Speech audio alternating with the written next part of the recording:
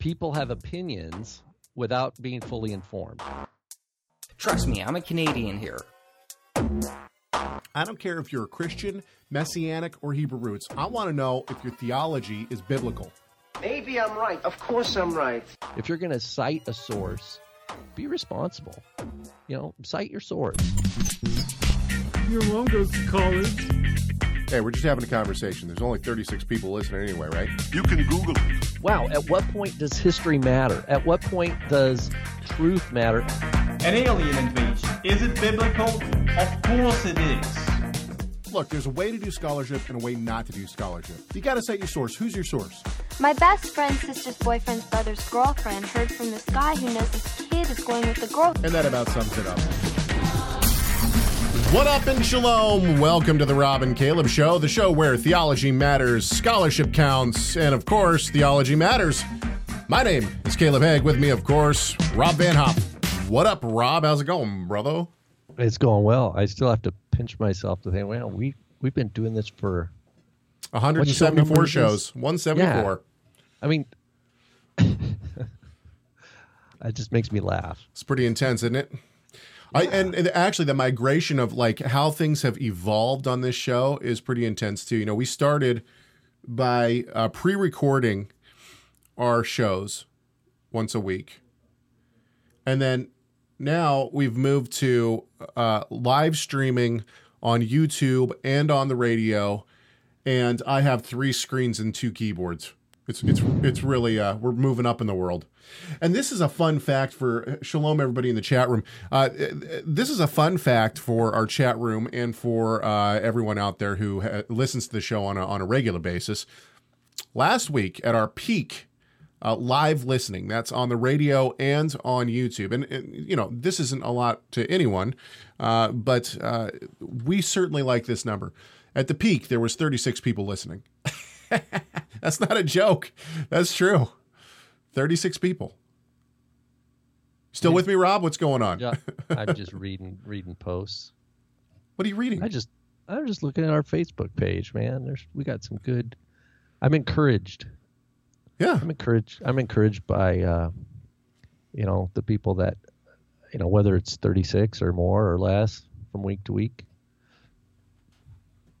Yeah, it's really cool. It's like sitting down and drinking. This isn't coffee. This is water today, but with some friends that are there. Yeah. That are here. They're here. They're with us.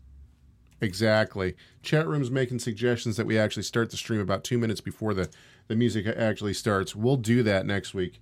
What we'll do is I'll come up with something fun to lead us in with. Okay. Well, what up and shalom to everybody out there in Radio Land and in YouTube Land. And, of course, we're just happy to have you here with us if you're watching live or if you're watching on demand later in the week. Send us emails, chegg@torresource.com. Don't forget to call our comment line, 253-465-3205. I'll give it to you again. It's 253-465-3205.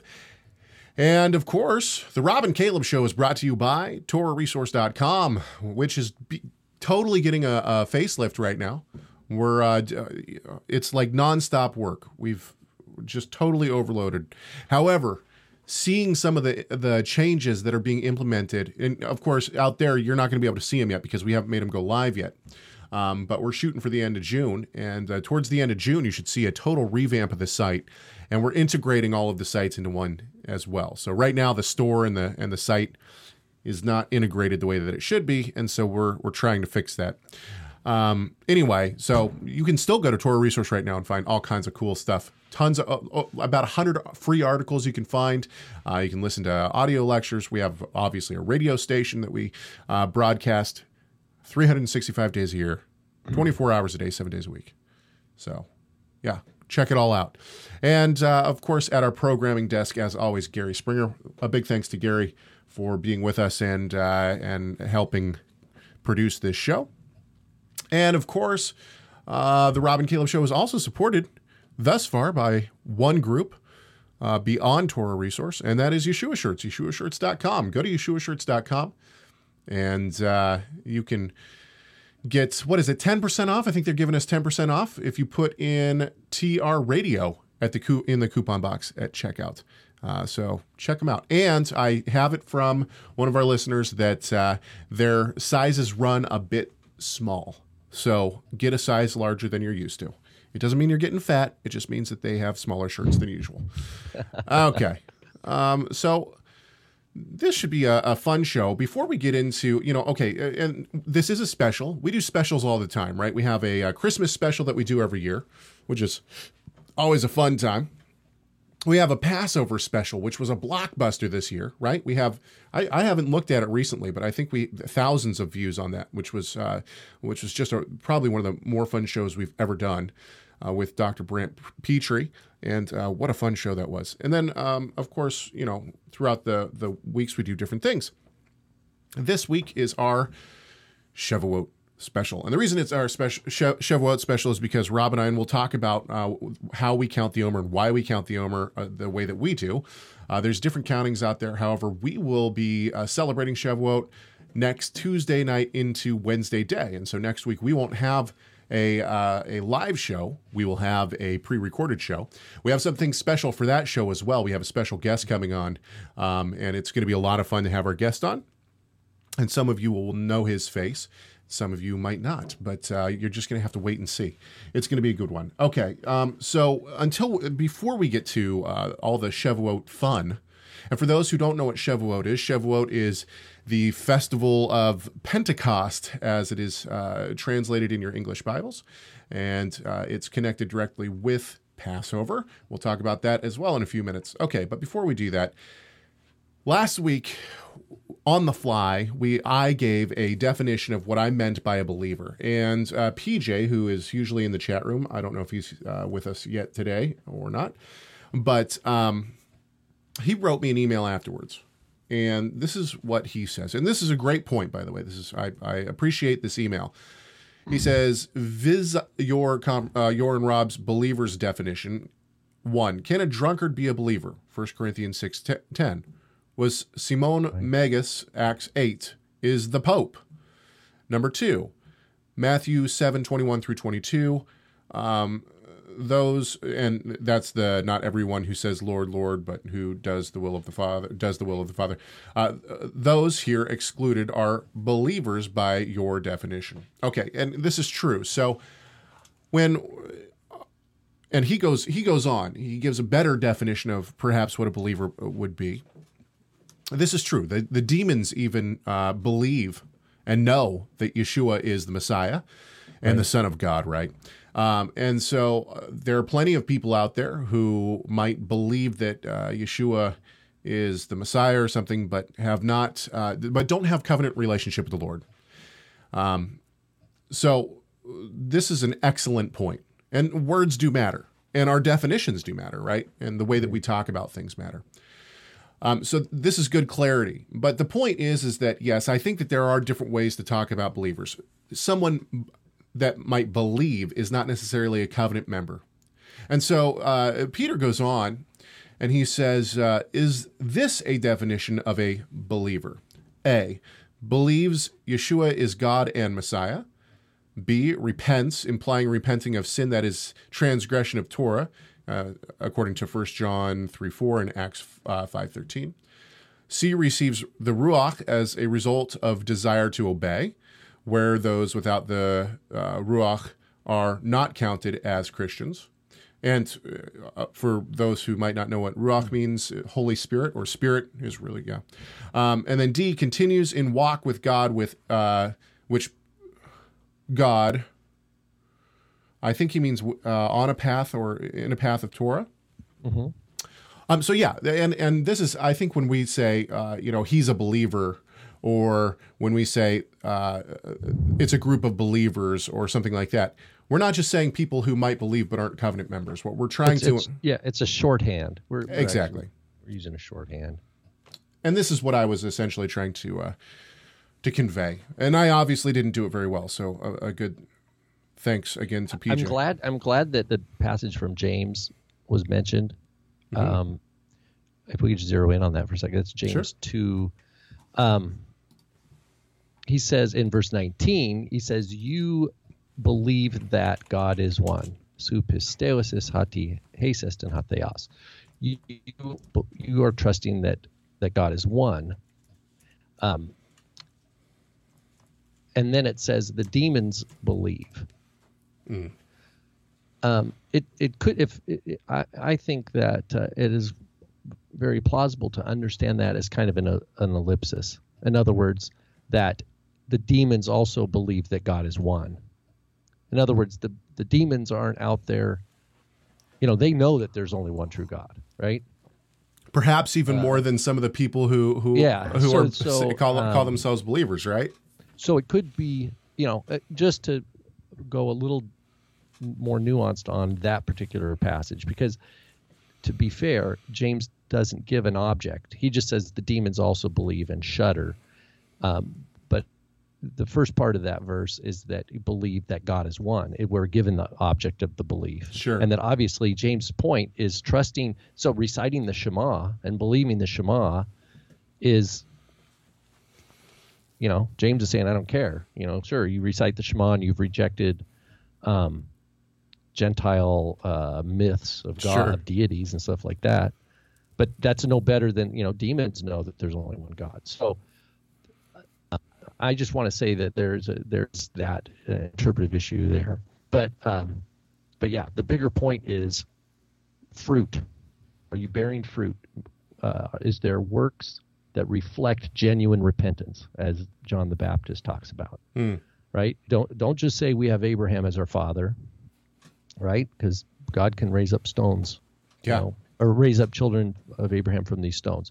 And hang on just a second. So on that point, this is one reason that I think it's so egregious to speak against Christians or to even speak against non-believing Jews, as we don't know what God, we don't know what God can do with their lives.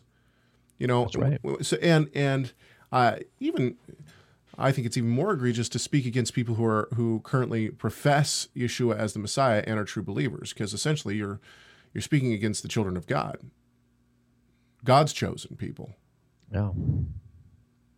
I'm sorry. Keep going. Did you have more to your point? No, that's true. No, and we just like we talk about this one a lot. We talk about Shaul and Paul a lot, right? I mean, if we would have go back in time where Saul of Tarsus is persecuting the church, the churches in Judea and the churches in wherever, we can see that that would be way premature to condemn him as lost in terms of write him off. No, they were supposed to continue to pray for him no matter what the suffering he was causing the disciples and their families, etc. Why? Because God was going to do something. So I think the scriptures make it clear we're to hold out hope for people in a hope of mercy, in a spirit of mercy and generosity. And obviously it doesn't always, there might be someone who's going to be cursed by God that we're extending kindness to. And that's, but we're not told to withhold, that kindness. Now, back to the tree model, though. I mean, Yeshua talks about the parable, where he talks about discipleship with the parable of the tree that's not bearing any fruit, right? And then he says, cut down this tree. And the gardener, or the person who's overseeing the tree, says, Master, let me work on it. Give me one more chance here and see if we can get it fruitful. And if not, then we'll pull it down. And the guy's like, okay, good. So what is that? That's just this negotiation of expecting fruit. We're to expect good fruit. It's not like, oh, you're in and we don't care what you do. Right? There's a balance between growth and the generosity, just like a tree is allowed to go through how many cycles before anyone can eat the fruit of it, right? The tree is given this time. Sure. According to the Torah. And I think that we each have to have that time where we grow. And it reminds me, remember the Calvinist, it was one of those comic strips where they put the Calvinist in the cage, right? And he's like, it's like he's in a cage because he has to go through this transformation where he stops like throwing the Bible, hitting people over the head with the Bible. Did you ever see that one? No. Oh, it's great. It's great. The idea is that, someone who's on fire for God's sovereignty and for the kingdom, at first they are so zealous that they don't know how to tone it down and actually be mature, because they get real narrow-minded, Yeah, right? of course. And they're focused just on this, and they forget God's bigger picture. So it's not that what they're excited about isn't true. It's just that there's a context of God's, along with the emet, the truth. There's also, it says Rav Chesed, he's abounding in loving kindness, and he's long-suffering, and all these other parts of the bigger picture here that make up our fullness as disciples as we grow. Anyway. Sure. Okay, so let's keep going. I want to now, for those who receive our show notes, and by the way, if you don't receive our show notes, there's not a lot to them, really. There's usually maybe one little snippet. There's a link to the show, and then there's a snippet of maybe a Bible verse that we're going to focus on.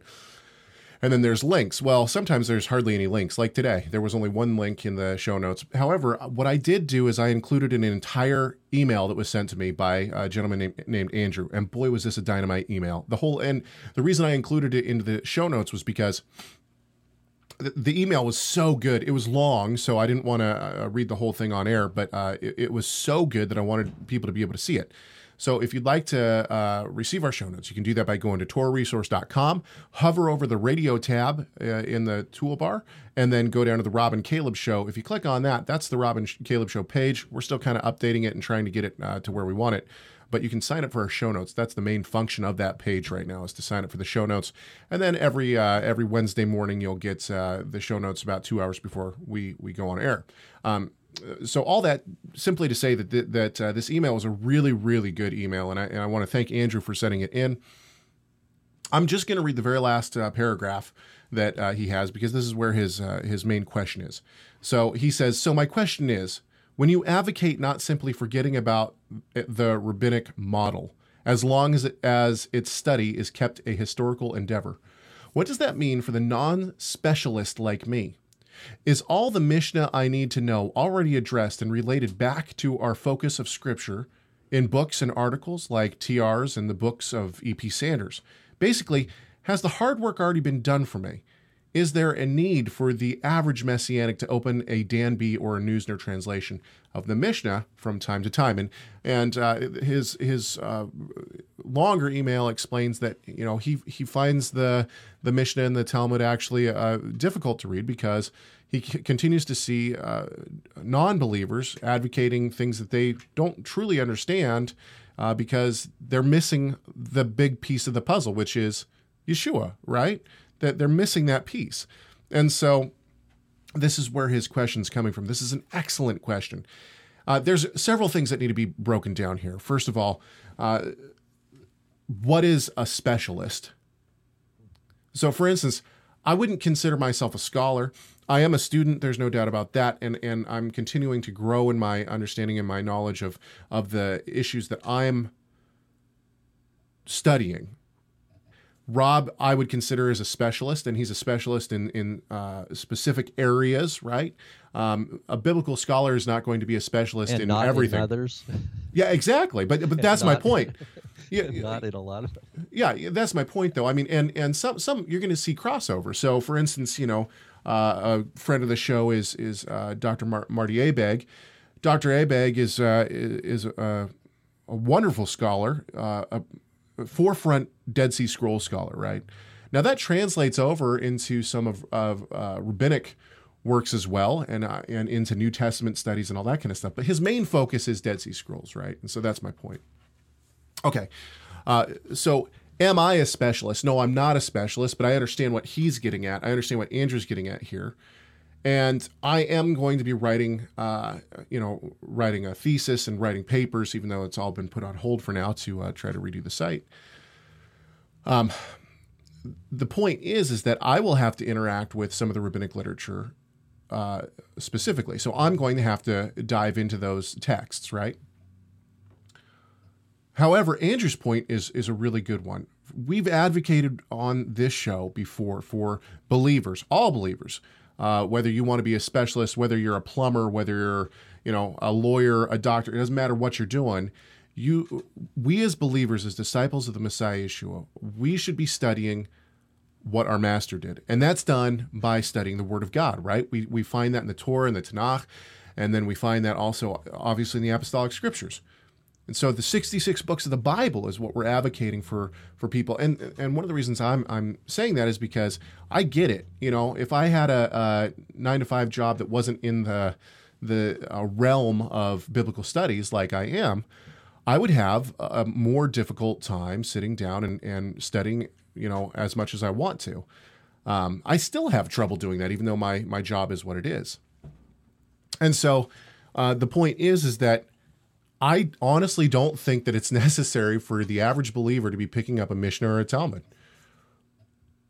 I think the answer is no. I don't think that you need to do that. In fact, if you're not training to be a specialist, if you're not in a field like that or something to that effect, I would say it's vitally important for you to focus on the Bible, on the 66 books of the Bible. Now, of course, there might be collateral reading that you're going to do. Maybe you're going to read some, I don't know, maybe some church fathers from time to time, or maybe you'll read Spurgeon, or maybe you'll read some, Calvin or whatever. I mean, there's all sorts of things that you could read. Maybe you'll read modern scholars instead, John Piper, N.T. Wright, and as Andrew stated, maybe even some E.P. Sanders.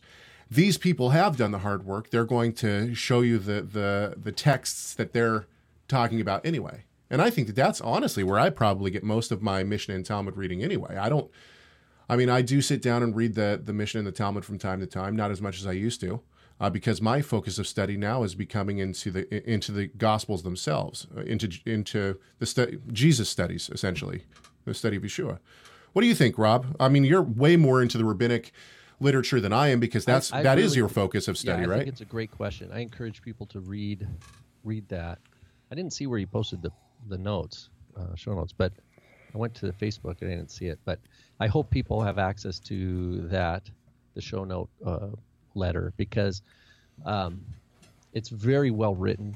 It's very clear in painting a picture, and asks a really straightforward and weighty question.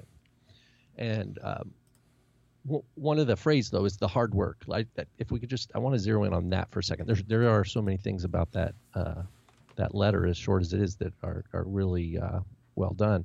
But if we zero in on that, the hard work, I understand that his focus is, because there is hard work. For example, like we're in third quarter of Greek right now, first year Greek, and this is where the students are just like, come on already, right? I can't take one more wave, right? It's like someone, it's like the ship. I've been out on the ocean. I need to get to port, right? I need to rest, right? And it's like, can we just have smooth sailing from here on out? Does there have to be another storm?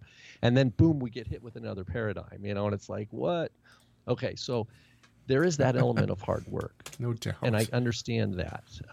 It can be daunting when we're dealing with not just one language, right? We're dealing with Hebrew, Greek, Aramaic, and then different dialects of Aramaic and things, different things going on with the languages, how they intersect in the first century or Second Temple period, etc. And then we have the sea of writings, from the Second Temple period that are extra canonical. And then you have the layer of scholarly disputes about how to read this or that Dead Sea Scroll fragment, right? And you're jumping into it's kind of like an arena. Like we go to SBL, Caleb, you know what it's like, and Michael wrote a great article, by the way, in our Alumni Quarterly about the experience of going to an SBL and how it really blew his mind. I thought that was really well written. But the point is that in that arena, you mentioned Dr. Abegg, there are others that are just as invested and have done all this hard work, but they're not what we would call, to use that word, believers, right? Mm-hmm. So it is not for the faint of heart, right? And you're there, and the winds are blowing in a lot of different ways. And the question is, is your house built on rock? If your house is built on rock, you're fine. But why do I want to point this out? Because I think that there's another aspect to the hard work that I don't want people to forget or take for granted, and that is, it's hard work just being in the body of Messiah, just applying the Torah through prayer and study of the scriptures and being in community and trying to love God as the Shema says, and trying to love our neighbors ourselves. That hard work is just, and I know this from my own experience, just being in a community, interacting with different kinds of people that have completely different backgrounds and have completely different ways of looking at the world and different learning styles and different temperaments.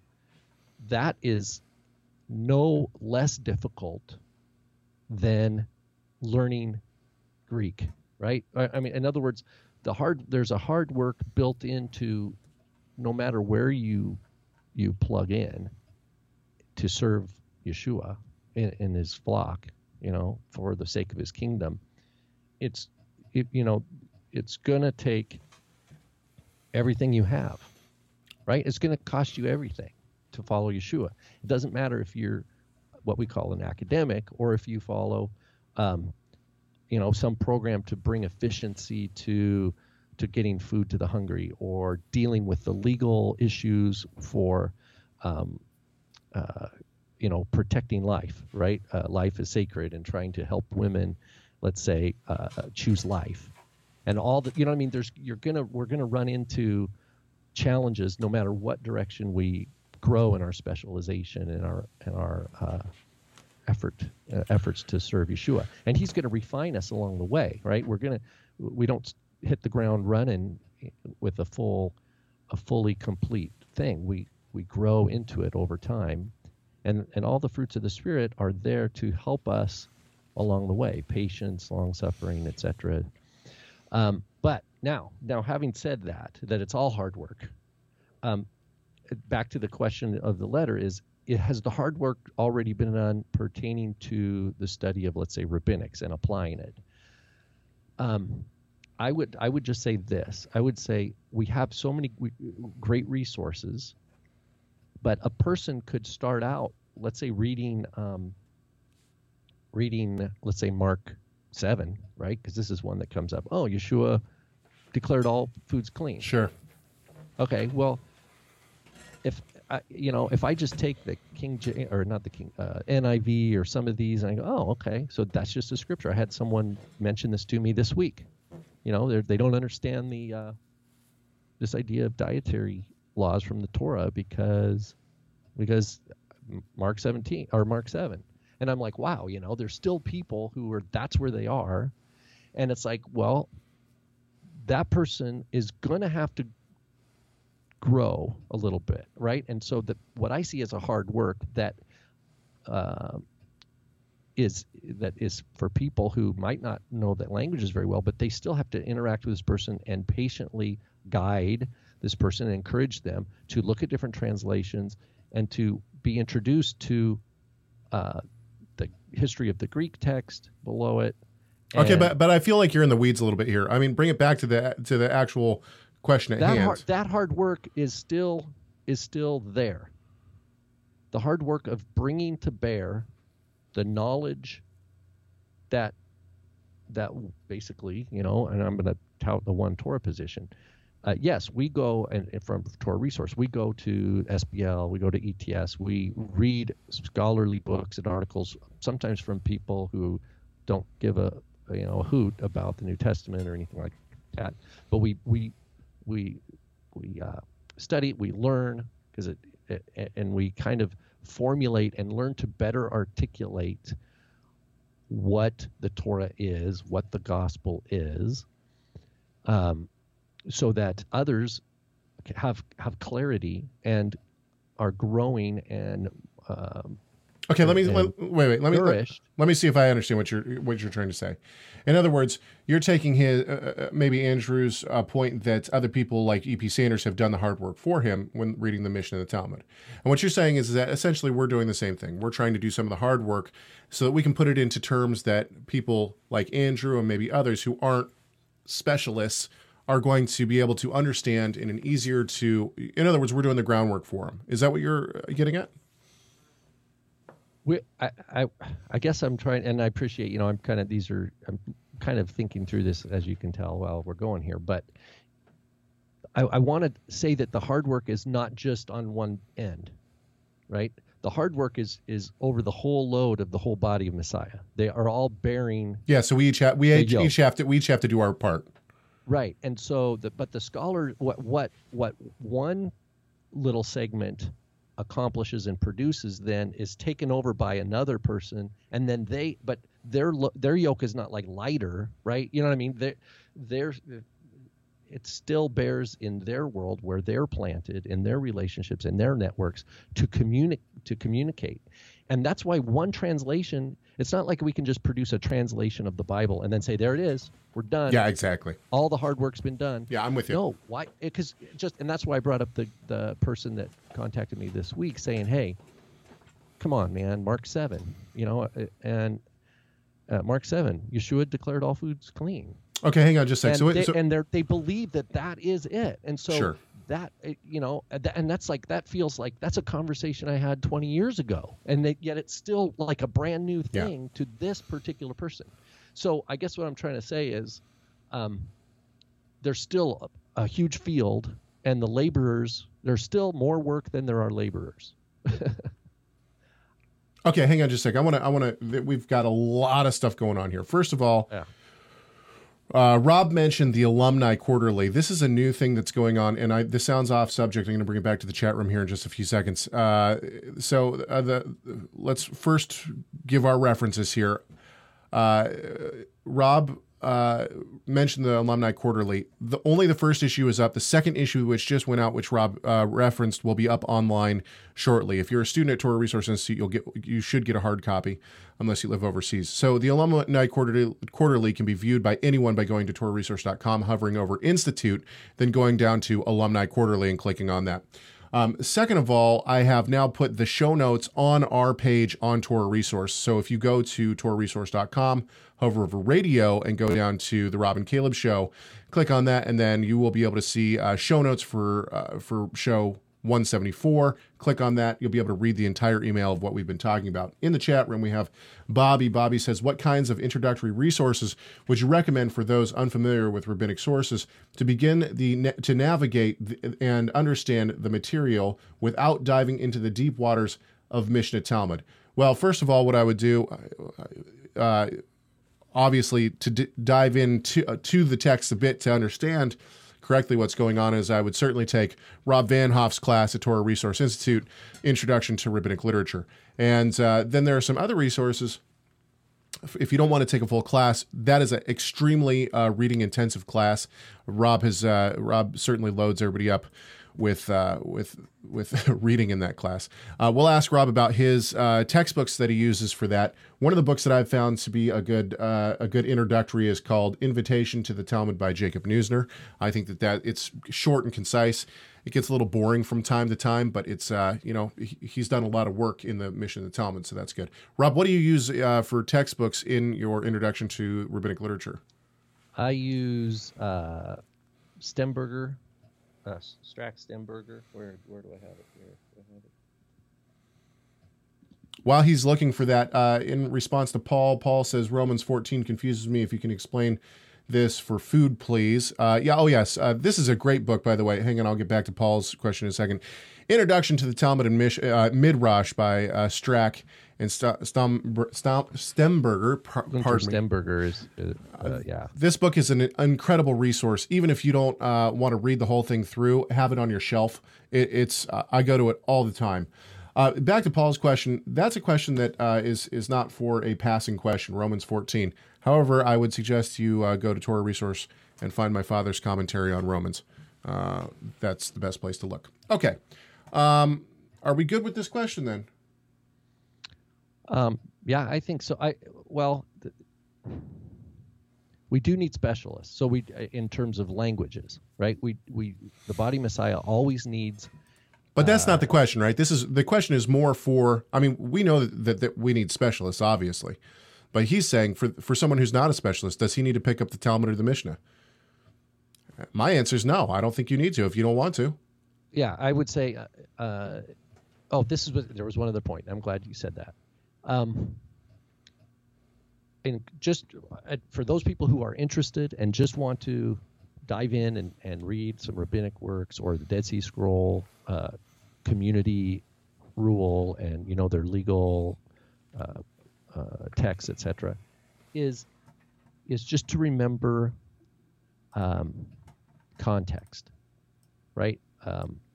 Recognize that this is the words, no difference than you would read like Josephus or Philo, right? These are certain Jews who wrote these opinions. This is the way they viewed the world. And it can be very beneficial in that light. It can help you get more detail to how you imagine the first century. And that's important, right? Because when you're reading the Bible, it's nice to think, okay, that's right. There were other sects, right? And what is a sect? Well, sometimes they broke off from the other community because they felt that they were righteous and they condemned other people, and we have examples of this, So there's things that can be helpful, but they're definitely not scripture. They're not inspired by the Ruach HaKodesh. They're not going to edify you in terms of your discipleship and growth in obedience to the commandments. That's the work of the Holy Spirit in you. And I think it can be, if you just read too much of that stuff, it can be to where all of a sudden the Bible is just like all that stuff, like it's just all literature. And we want to guard against making it all the same, right? The scriptures is very, very special literature, sacred, it's inspired. And so everything else is kind of this background painting over a history line, a chronological line of development. So I would say if you have no interest in it, then just stay away from it, I guess. Okay, great discussion, and thank you to the chat room for letting me know that Rob's audio was too low. That's me mumbling. It's probably me mumbling. No, it's not. I had you too low. Okay, let's get into our Shavuot conversation. We've now spent 40 minutes with the first part of our show, which isn't even our main topic. So let's get to it. Shavuot. What is Shavuot? Shavuot is one of the 5 high holy days. This is a rundown for people who aren't in the Torah movement yet, or still in the Christian church, not even interested in Torah. If you don't know what we're talking about, commonly referred to as Pentecost. Pentecost, as our Christian brothers and sisters and believers in general should know, is probably made most famous in the apostolic scriptures for the time when the Holy Spirit came down and manifested in multiple different ways, right? Through speaking in tongues and through the apostles. Everybody heard in their own language. And this is, obviously, even this passage itself is even just controversial in and of itself for multiple reasons. Obviously, we have a huge split within the church over speaking in tongues now because of this passage and the manifestation of the Holy Spirit. So we're going to get to the manifestation of the Holy Spirit and what changed before and after the Pentecost event in Acts. But first, let's look at a couple of things about Shavuot. For those who don't know, we're supposed to count the Omer, right, from Passover. And everybody, I think, who's heard this show, even in the past month and a half, knows that my favorite holiday of all time is Passover. I enjoy it thoroughly. And then we start out and we count the Omer. And every single night, my son and I, we sit down and we say the blessing. And then we have a chart, and he has a color crayon, and he gets to mark the next one, right? And so we count every single night. The funny thing is that he now knows the blessings for counting the Omer by heart, which is great. Anyway, okay, so why do we count the Omer? The other 4 high holy days, right? So we have Passover, we have Shavuot, we have Rosh Hashanah, also known as Yom Teruah, we have Yom Kippur, and then we have Sukkot. These are the 5 high holy days. On the other 4, so Passover, Rosh Hashanah, Yom Kippur, and Sukkot, we have a fixed date, right? He says, on thus and such a day, on the 14th day of Nisan, right? You're supposed to celebrate the Passover. The only one that he doesn't give us a specific date for is Shavuot. Pardon me. And the real question is why? Why wouldn't he just say, look, do it on this day? Instead, he says, well, let's read it. This is a great passage to read. Now, it's found in 2 places. And the place that I pulled, my scripture reference is awful. I'm sitting in the office earlier today. Hey, Mike, where do we find the counting of the oath? I can't. Yeah. Anyway, so thanks to the staff that hey. I know I'm bad, man. It's awful. Okay, so we're looking in Leviticus 23, and we're going to start. We're going to start in verse 10. Speak to the people of Israel and say to them, when you come into the land that I give you and reap its harvest, you shall bring the sheaf of the first fruits of your harvest to the priests. And he shall wave the sheaf before the Lord, so that you may be accepted. On the day after the Sabbath, the priests shall wave it. And on the day when you wave the sheaf, you shall offer a male lamb, a year old without blemish, as a burnt offering to the Lord. Okay, now did I skip it? Where is the counting? Yes, I'm sorry, I skipped it. I do apologize. Let's try it again. Okay, starting in Leviticus 23:5. Here we go. In the first month, on the 14th day of the month, at twilight is the Passover. Okay, and then down in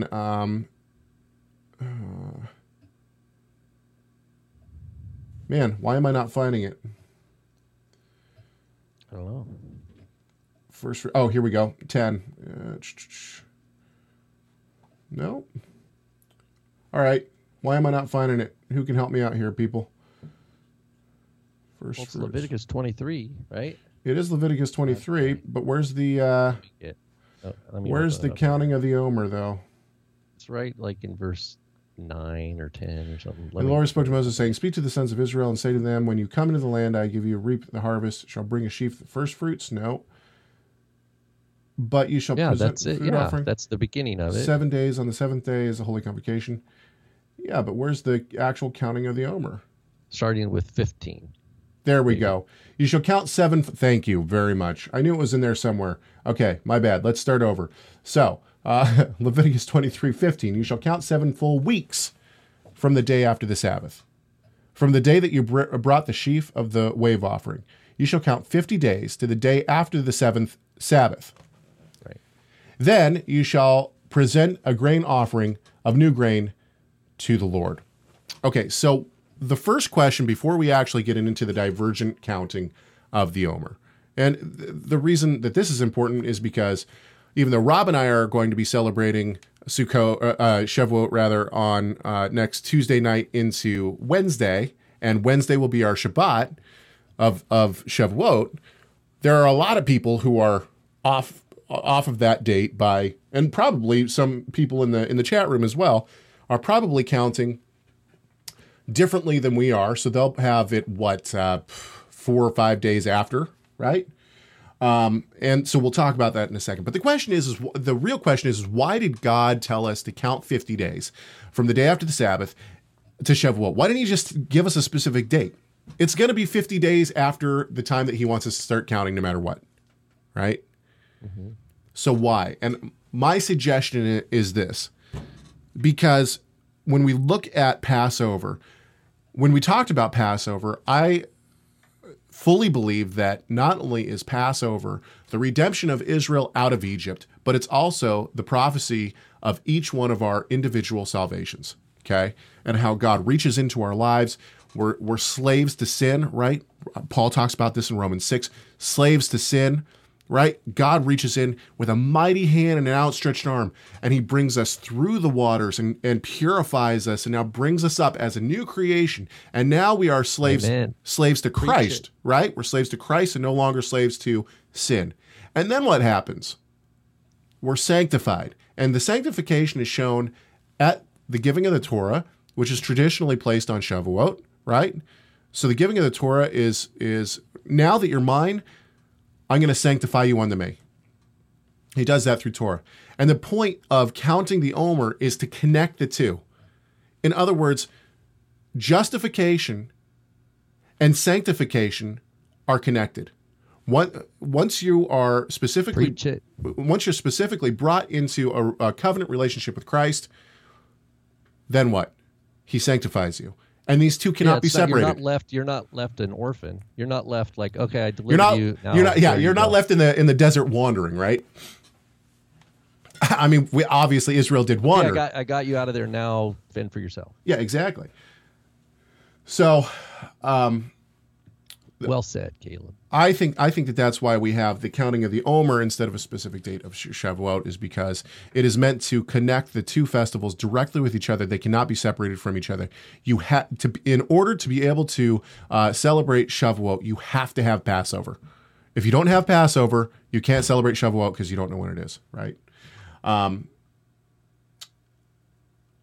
Okay. So then the real question that people are dying to know is the counting of the Omer. Right, connecting them. In other words, they're connected, but the question now is more specifically, how do we connect them? Okay, so let me lay out the two major debates first. And so there's three real ways of counting the Omer. Today, there's really only two that are predominant. And was it the Essenes? Was it the Qumran sect that counted it the third way after the last festival Sabbath? I think so. We have with the Book of Jubilees, which is 2nd century BC. It just says that Shavuot is the 15th of the third month. They just stamp a date right on it. So that's an innovation in and of itself, right? Because like you just point out, the Torah doesn't give a number. Yeah. The Torah wants us to connect. And like it's stepping, Yeah, exactly. Wants us to make sure that they're connected. But you're right. The Qumran community held Jubilees in very high esteem and quoted Jubilees as if it is an authoritative legal text. And in one of the other calendars, the Maaseh HaTorah, the halakhic letter, they call it, it is given also as the 15th day of the third month, which you can't get to. If you're a Pharisee, you're never going to get there. Yeah. Right? If you're counting according to the Pharisaic reading, you're never going to get there. So just in the first century, we have those two different ways of arriving. And, we have other sources, Philo, which is early first century, and we had Josephus, which is late first century. Both say you start counting on the second day of unleavened bread, which is the larger, what we would call the Pharisaic tradition. But it's not specific to the Pharisees. It was the larger people did that because, Philo doesn't really get into being a Pharisee or anything like that. He doesn't seem to be a Pharisee, but he recognizes accounting. And he's in the diaspora, and he's counting from the second day of unleavened bread. And it appears that the Septuagint, which of course goes back to the 3rd century BC, in its translation of Leviticus, understood also to be counting from the day after the first day of the feast, so that from the second day of unleavened bread. And that's before there were ever any Pharisees, right? Back in the 3rd century BC. So so we can kind of trace out and see these different traditions. It's only in the later rabbinic, it's only in the Bavli, I think, so pretty later, where the Babylonian Talmud, the rabbis say that it was they associate it with the Sadducees. I'm counting,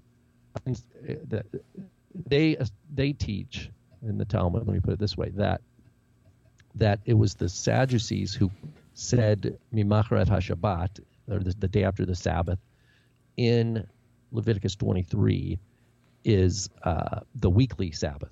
Okay, and which is different than what the rabbis want to present. Okay, so let's for those who might be confused about what in the world we're talking about. So let's read the text again. Once again, Leviticus 23:15. Now that we found it, you shall count 7 full weeks from the day after the Sabbath. So the debate that comes up now is, what does it mean after the Sabbath? Because on Passover, let's say that Passover begins, let's say, on a Wednesday night. Okay, so that means that Thursday would be a festival Sabbath. Okay, then you also have a weekly Sabbath in the Passover week, right, which is Saturday. And then you have another festival Sabbath the next following Wednesday, right, which is the final Sabbath of Passover. So technically speaking, you have 3 Sabbaths that it could be. And so this is where the confusion comes for people within the Messianic and the Hebrew roots movement, and in Judaism in general, right? Okay, so once again, it says you should count for 7 full weeks from the day, and well, okay, we'll break this down a little bit more. 7 full weeks from the day after the Sabbath, from the day that you brought the sheaf as the wave offering, you shall count 50 days to the day after the 7th Sabbath. Now, this is where people, predominantly now I'm seeing a lot, well, I shouldn't say predominantly, a lot of people now are celebrating, they start counting the Sunday of Passover. So once again, back to our model, if the Passover is on a Thursday, and then you have the weekly Shabbat in the Passover week on a Saturday, those people start counting on a Sunday, right? They always start counting on a Sunday. They start counting the Omer on a Sunday. And one of the main reasons is because it says, you shall count 50 days to the day after the 7th Sabbath.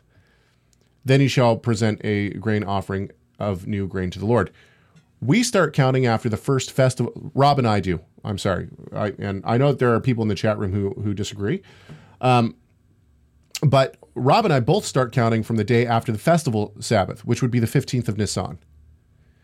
And people obviously are going to say, well, you just read Leviticus 23:16 that says you shall count 50 days to the day after the 7th Sabbath. Wouldn't that obviously be the weekly Shabbat? And my answer is to that, no, I don't believe it is. And the reason why is because Sabbath can also be used to refer to a week. So in other words, when you say or a group of 7. Or a group of 7. Exactly. Yes, thank you. Much better said. A little bit later in the same chapter for the groups of 7 years. Now, I'm not dogmatic about this. Honestly, we got people in our congregation who count after the weekly Sabbath in, they start counting. They still come to our Shavuot celebration, but they celebrate theirs as the correct Shavuot. So yeah, we have the same. We have people locally here who are of the conviction they take Shabbat, the word Shabbat in Leviticus 23 as the literal Sabbath day, which is it opens up a different difficulty because it's which Shabbat. The fact it says HaShabbat, it's got the definite article there,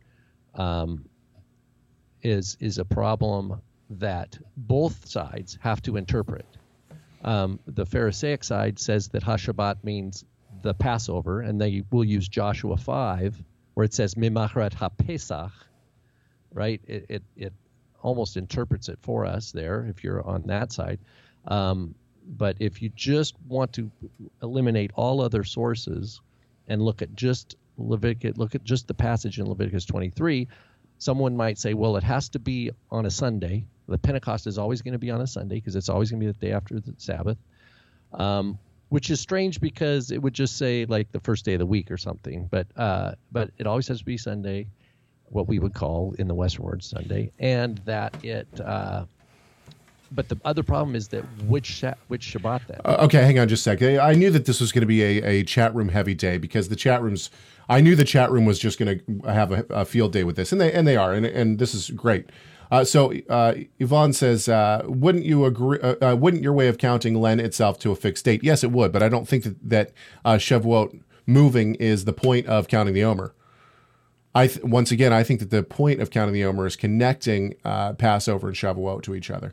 Peter says an incomplete week makes sense, but how do you have an incomplete Shabbat? Well, this is exactly why I think, now this is one of the reasons in the text in Leviticus 23:15, he says, you shall count 7 full or complete weeks from the day after the Sabbath. Well, of course. What I mean, wouldn't if you're counting Sabbath to Sabbath, of course it's a complete week.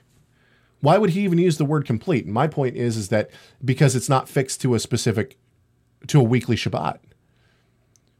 So you have to make sure to say it's a complete week. That's number one. And then Robert says, and this is great, he says, my wife and I actually disagree on this. I start immediately after Passover while she starts on a Sunday. Fun times. There you go. That's okay. That's great. And once again, I'm not dogmatic about this, but I will, let's go to one of the other main reasons that I believe that it's after the weekly, or after the festival Shabbat, not after the weekly Shabbat. And that reason is in Joshua. And in Joshua 5:13, it says, when Joshua was by Jericho, he lifted up his eyes, and behold, in 5:11, Joshua 5:11. And the day after the Passover, on that very day, they ate of the produce of the land, unleavened cakes and parched grain. So the first fruits. They ate the first fruits of the land. And you're not supposed to do the manna had ceased. And you're not and you're only supposed to do that once you count the Omer. You have to count the first Omer to do that. You're supposed to bring the first fruits to the priest. So I think it's pretty, in my opinion, I think it's clear that they started counting the Omer the day after the festival Shabbat. And Philip wants to know if there's any place to suggest that Shabbat is used to suggest week. It seems like only in Leviticus 23 do we see that, and we see it. I thought there was one other place. I'll look for it, Philip. Oh, I'll look for it. Anyway, I think that it's and that's an important point. Then that's the point it's where the division in interpretation comes. My view is I'm not going to presume, even though I can read the Hebrew without a problem. Leviticus 23, not a problem. You could stop me at any point and say, can you describe to me, this sentence, or how is this, which binyan is this verb, and I could map it out grammatically for you. So we're not dealing with translation issue, or understanding the Hebrew. We're dealing with an area where I don't have access. I don't have a Kohen. Yeah. That is, empowered by God with authority, I can go and ask, hey, can you help me understand the use of the word Hashabbat here in Leviticus 23, because over here, I'm not in that situation. So what the situation I find myself in is one as a disciple of Yeshua, thousands of years after the fact. And so I look to the apostolic writings as my lens for understanding. And I look at the Apostle Paul, who taught, he said that he was going to be in Ephesus, I think, until Pentecost. So he's counting, and I know he's a Pharisee, and we don't have any evidence of him changing his way of counting. And on the flip side, we don't have any evidence from the apostolic writings of Sadducees becoming believers, or of, people from the Echad becoming believers. So it just seems to me that since I'm not above, I'm not above those people, and I'm not ready to make an innovation like that. And so that's my personal conviction. Okay, hang on though. Michael, I want to bring this in. Michael makes a great point in Deuteronomy 16:9, where the command to observe Shavuot is reiterated. It doesn't use the word Sabbaths. Right. It doesn't That's say. A great point. It doesn't say you shall count 7 complete Sabbaths. And why would it say complete Sabbaths anyway? And this is Moses interpreting Levitical law for Israel. He says, right? In other words, Moses is teaching Israel at the end of the 40 years. Yeah. And he's explaining law. He doesn't bring the word Shabbat into it to the people. He changes it to weeks. He changes it to weeks, and which I think is a valid. And that's how the Pharisees understood it. So in other words, just knowing the first entry of the word Shabbat, meaning it's the seventh day of the week, is not enough traction, in my view, to get me to shift to counting the Omer according to that manner. I feel like the evidence is on the other side, and that's my personal conviction. Okay, let's move on because we're crunching time here now. This is a great email from Alexandria. And thank you for this email. She says, I'm sorry to leave that topic so abruptly, and I know it wasn't a good transition. I'm a lowly podcaster. I'm not really a radio personality, so that's why it's so disconjointed. But I want to get to this because this is an important email, and it has to do with Shavuot as well. She says, I was in a class a couple of weeks ago. A lady asked how people in the Old Testament could be saved if the Holy Spirit didn't come until Pentecost. Those who belong to the Lord are supposed to be sealed with the Spirit, Ephesians 1:13 and 2 Corinthians 1:22. But does the Tanakh ever talk about this? I know that there is only one way of salvation, and the people prior to Yeshua were saved the same way they are after Yeshua, by grace through faith. Absolutely, I totally agree. But her question really made me think. And then she gives a couple of points of the question. What was the role of the Spirit in the Tanakh? Number 2, the Ephesians passage says that believers were sealed with the promised Holy Spirit. I only know of the Spirit being promised when Yeshua speaks of this in John 14:15 through 17. So does that mean that the Spirit was not promised to believers in the Tanakh? Did he not come until Pentecost? If so, how can this be? Believers are supposed to be sealed with him. If he wasn't sent until Pentecost, does that mean that everyone prior to this time was not sealed? Wouldn't they have to be if they were truly belonged to God? And finally, are there any verses in the Tanakh that speak of this, that tell believers that they will receive the Spirit once they are his? This is an excellent question. Yeah, excellent. And I actually ran into this not long ago, speaking with someone about the Torah and the difference between why we would keep Torah back then and not now. And his reasoning was, well, we have the Spirit now. Now we have the Spirit. And I said, so they didn't have the Spirit before Yeshua came? And they said, no, they didn't have the Spirit. So that would mean that Moses didn't have the Spirit of God. King David didn't have the Spirit of God, even though he specifically says, take not your Holy Spirit from me, right? So David specifically says, don't take your Holy Spirit from me. If God could take it from him, that would mean that he had to have had it, right? Right. So obviously something's going on here in the Tanakh where believers did have the Spirit of God. And I think sometimes that they had it in greater ways than we do today in some cases.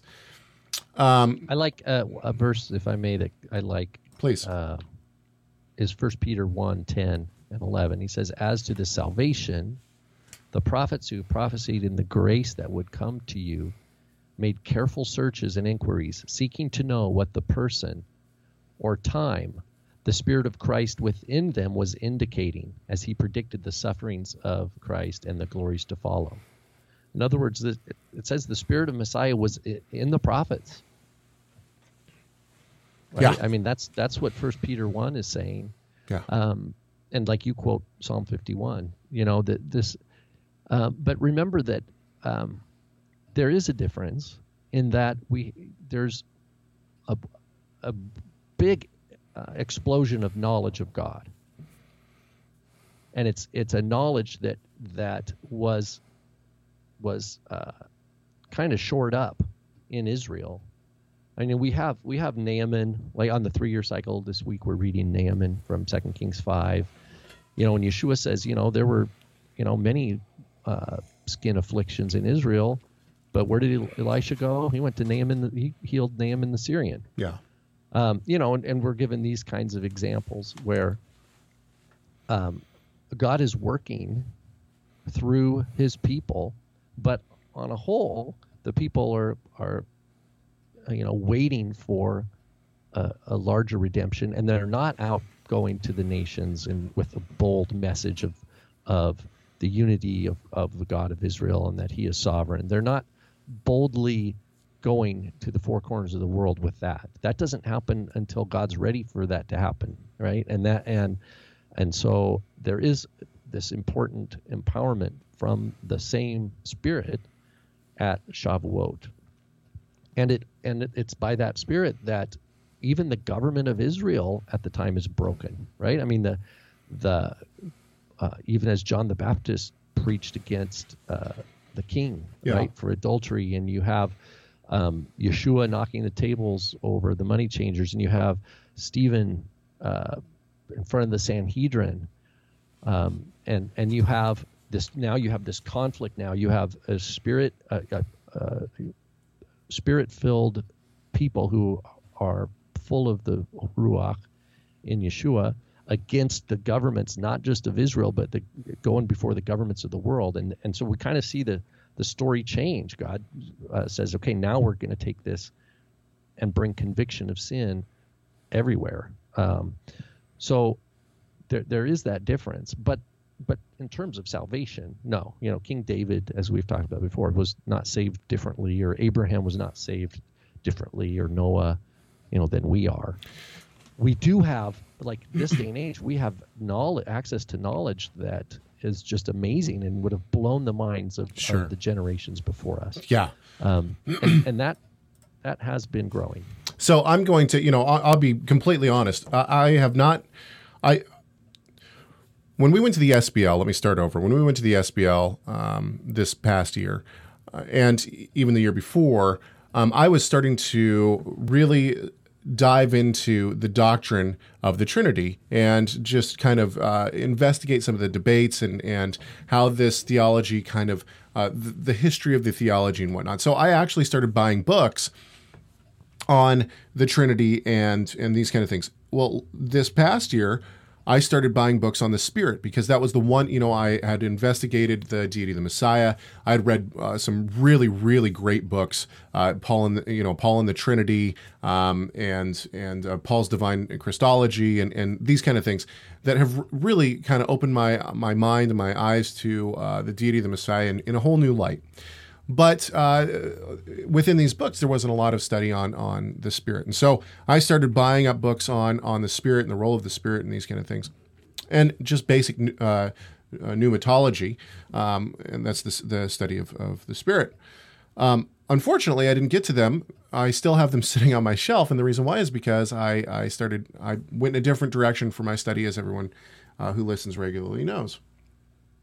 So this is a very good question. And my knowledge of this is minimal at best, and I have to fall back to my teachers and their knowledge of this subject that is far superior to mine, like Rob's, and of course like my father's. And so I went and I looked. There's a article which can be found in our show notes for this week, and it can also be found on TorahResource.com. It's called "Spirituality: Are We Better Off Now?" And in this article, my father talks about this specific issue, and I would encourage anyone to go take a look at this specific article. I pulled this from his article. He says, quote, "The increased mention of the Spirit of God in the Apostolic Scriptures coincides with the fulfillment of the promise made by the prophets that in the last days the Spirit would be poured out afresh upon Israel to enable her to be a light to the nations. This means that the Spirit would be increasingly active among the Gentiles as the promised harvest of the nations is realized. That the majority of the apostolic scriptures were from the hand of Paul himself, the apostle to Gentiles, gives yet another reason why the work of the Spirit in the apostolic era is so much more noted than in the Tanakh. In ancient Israel, the Spirit of God is virtually inactive among the nations. In contrast, in the apostolic writings, dominated by the Pauline epistles, the promised activity of the Spirit among the Gentiles becomes a major focus. Paul wanted his readers to recognize the fact that the promised ingathering of the nations begun at Shavuot, Acts 2, was surely in progress, and that God had appointed him to be a major leader in that endeavor. The promised enablement of the Spirit makes possible the ingathering of the nations." So my father's point, at least the way that I'm reading his point, is that the pouring out of the Spirit at Shavuot, at the Pentecost event in Acts, is really the Spirit now enabling the gospel to go to all the nations. It's Yeshua's plan, right? At the end of end of Matthew 28, right? All authority has been given to me. Go to all nations, teaching them all I commanded you, and I will be with. It's the four alls. I will be with you all the days. And then Acts chapter 1, You will be my witnesses, right? You will wait in Jerusalem. You will receive power, exousia, authority. So that's this new thing. Is this? It's like the horse is waiting there, right, for the bell, right? And you've got this, the horse is there, and all of a sudden, bing, and the horse takes off, right? It's not that there was no horse, and all of a sudden there's a horse running. It was just, it wasn't until the time was set. And he says, what?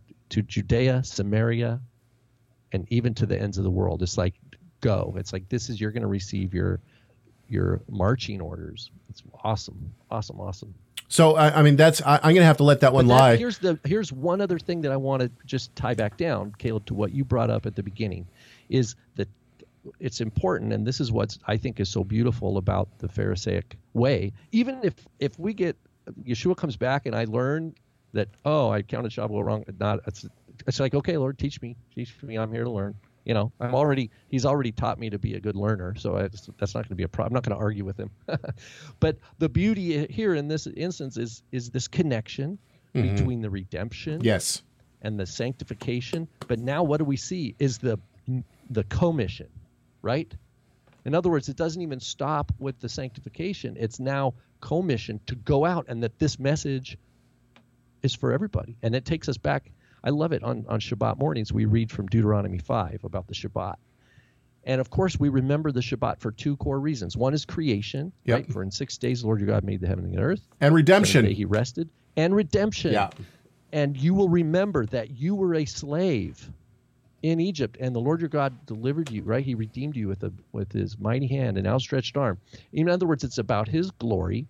And what's the whole point there in the Shabbat? Is it because you're going to let your servant rest? Yeah. You're going to let your sojourner who's within your gates rest. Yes. What does that mean? It means your lifestyle, your behavior in this world is to reflect. It's like you hold it up. It should be a type of recognition anchored in the truth of creation and redemption, and then your behavior celebrates and proclaims that redemption by remembering that you were a slave, and so that there are people in the world who are still in darkness, and they too are invited to participate in the meal, right? So we have another wonderful question in the chat room, and thank you. The chat room today is and all the time, the chat room is really become a fun and integral part of our show, because a lot of the time the chat room, and if you're not a part of it, I apologize that you can't catch the chat, but we really do have a lot of fun in the chat room. People carry on conversations totally separate from what we're talking about sometimes, and sometimes they're talking about exactly what we're talking about, and they're really adding to the conversation. And we'll try to pick up some of the gold that's being thrown around in the chat room and try to put it on air. Obviously, we can't just sit here and read the chat room all the time, unfortunately, because it really is fun to. And there are some minds in the chat room that are much smarter than mine. I mean, Philip, for instance, what a wonderful resource to have in our chat room. I mean, I could praise a lot of people in the chat room. Peter also is a wonderful resource to have in there, always challenging us on what we're saying, which is good. It is good for us. But Peter says, does TR equate Feast of First Fruits with Shavuot, as I believe is correct, or equate it to some kind of separate festival of the first of Omer, like most Messianics? This is a great question. And one of the reasons this is so important to actually discuss, we've talked about this before, I believe, but one of the reasons it's so important to re-emphasize is because if you look into Christian scholarship, a lot of the time, if not most of the time, they will refer to Omer 1 as first fruits. And why do they do that? There's actually a good reason they do that. They're not just trying to twist scripture or whatever. There's a good reason they do that. However, scripture calls Shavuot first fruits. And so I agree, Peter, that Shavuot is first fruits. However, sometimes you will hear, I think I've even written it before, Omer 1, I have referred to Omer 1, the first Omer, as first fruits. And the reason why is because you're supposed to bring your first fruits to the priest on the first day of the Omer as an offering. That's Leviticus 23:10. It's called the Reshit Katzirchem, the first of your harvest. So the thing is, Reshit, sometimes it's translated first fruits, but it's just the word Reshit. Yeah. So it's understandable. They should not be confused. I think we all agree that it should not be confused. And properly, the point is the counting to the 50th, right? To where is Shavuot. I'll admit that I actually was confused by this until very recently, by the way. So this is one reason that it's kind of very important to me. And the reason why is because Dr. Petrie, in his book, Jesus and the Last Supper, he refers to Omer 1 as first fruits pretty much all the time. And it was confusing me because in the very beginning, I couldn't figure out why is he referring to, what is he referring to? And then I picked it up. And now that I've read a lot on the Last Supper, I realize that a lot of scholars now are, in recent scholarship, at least in Jesus studies, use Omer 1, they refer to Omer 1 as first fruits. And I understand why now. And actually, Rob's the one who explained that to me. But and I'm typing it in the chat room here. You're good. It's a matter between Reshit and Bikurim, and they both can be translated as first fruits, right? So as firsts. Sure. So I can understand in English we're going to get that, and so you just have to dig a little and say, okay, which verse are you looking for, and what's the word? What word are we looking at? But I agree. I agree with Peter though. The festival of first fruits is Shavuot, which is 50 days after. It's it's the counting of the 50th Omer and then first fruits, right? But you're bringing your first grain as the Omer every day of the Omer. So you actually do have first fruits before.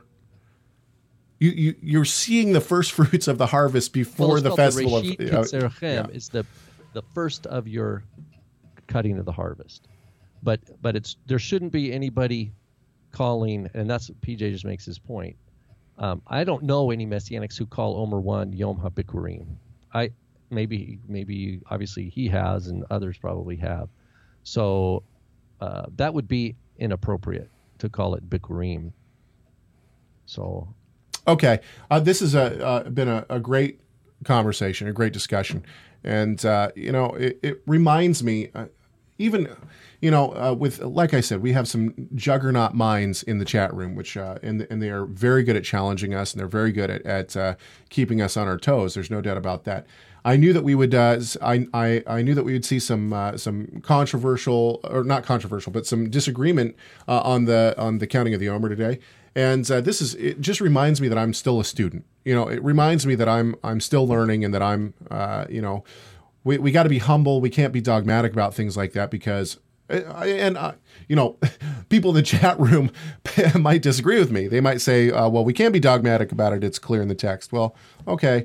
I'm not going to be dogmatic about it in terms of counting the Omer and whatnot, but I sure do appreciate the people that we have in the chat room and the people who write us emails and everything like that.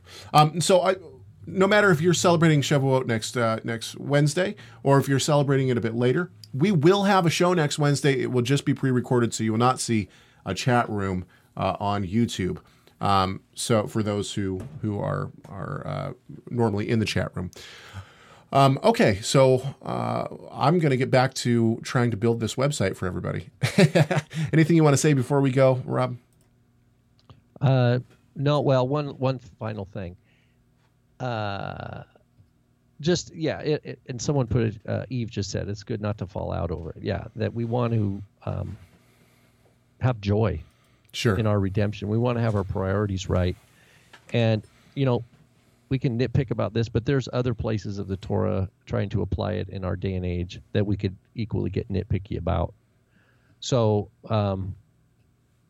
back to our priorities. What are our priorities in Torah, and where are the places where we have to accept that we have imperfect understanding, and we're trying to we're not trying to be deceiving with the Word of God. We're not trying to handle it with trickery or anything like that. We're trying to be level-headed and sober in our thinking and our interpretations. But it is good, on that note. It's one of the things that we're trying to do is we're trying to show the various sides of it. And the reason why is because it's important as believers to understand the various aspect of why these conversations go on. And something like Shavuot might be easier to understand. When we get into doctrines such as the Trinity, this is obviously much more in depth than a lot of people will give weight to. They'll just say, oh, it's from the Roman Catholic Church or something like that. Well, no, it's not. So, and this is not trying to get into the Trinity debate. To me, it's more just saying we need to be aware of what the conversations are, what the evidence is for both sides, and weigh them according to what the Bible says. And that's really what we're trying to do. So until next time, I hope that everybody enjoyed this. Don't forget to give us a call. We'd love to hear messages and also emails. You can give us a call at 253-465-3205. That's 253-465-3205. Shoot us an email, chegg@TorahResource.com. At chegg@TorahResource.com. Next week, we're going to have a very special guest on, and we hope that you will come and take a listen, whether or not you're celebrating Shavuot. Maybe you'll be sleeping. You can watch it on demand, or maybe you're celebrating Shavuot a different day. That's fine. You can listen on Wednesday morning, just the same. And so until next time, we hope that this conversation, and not only that, but this upcoming Shavuot does one thing. It glorifies our great God and Savior.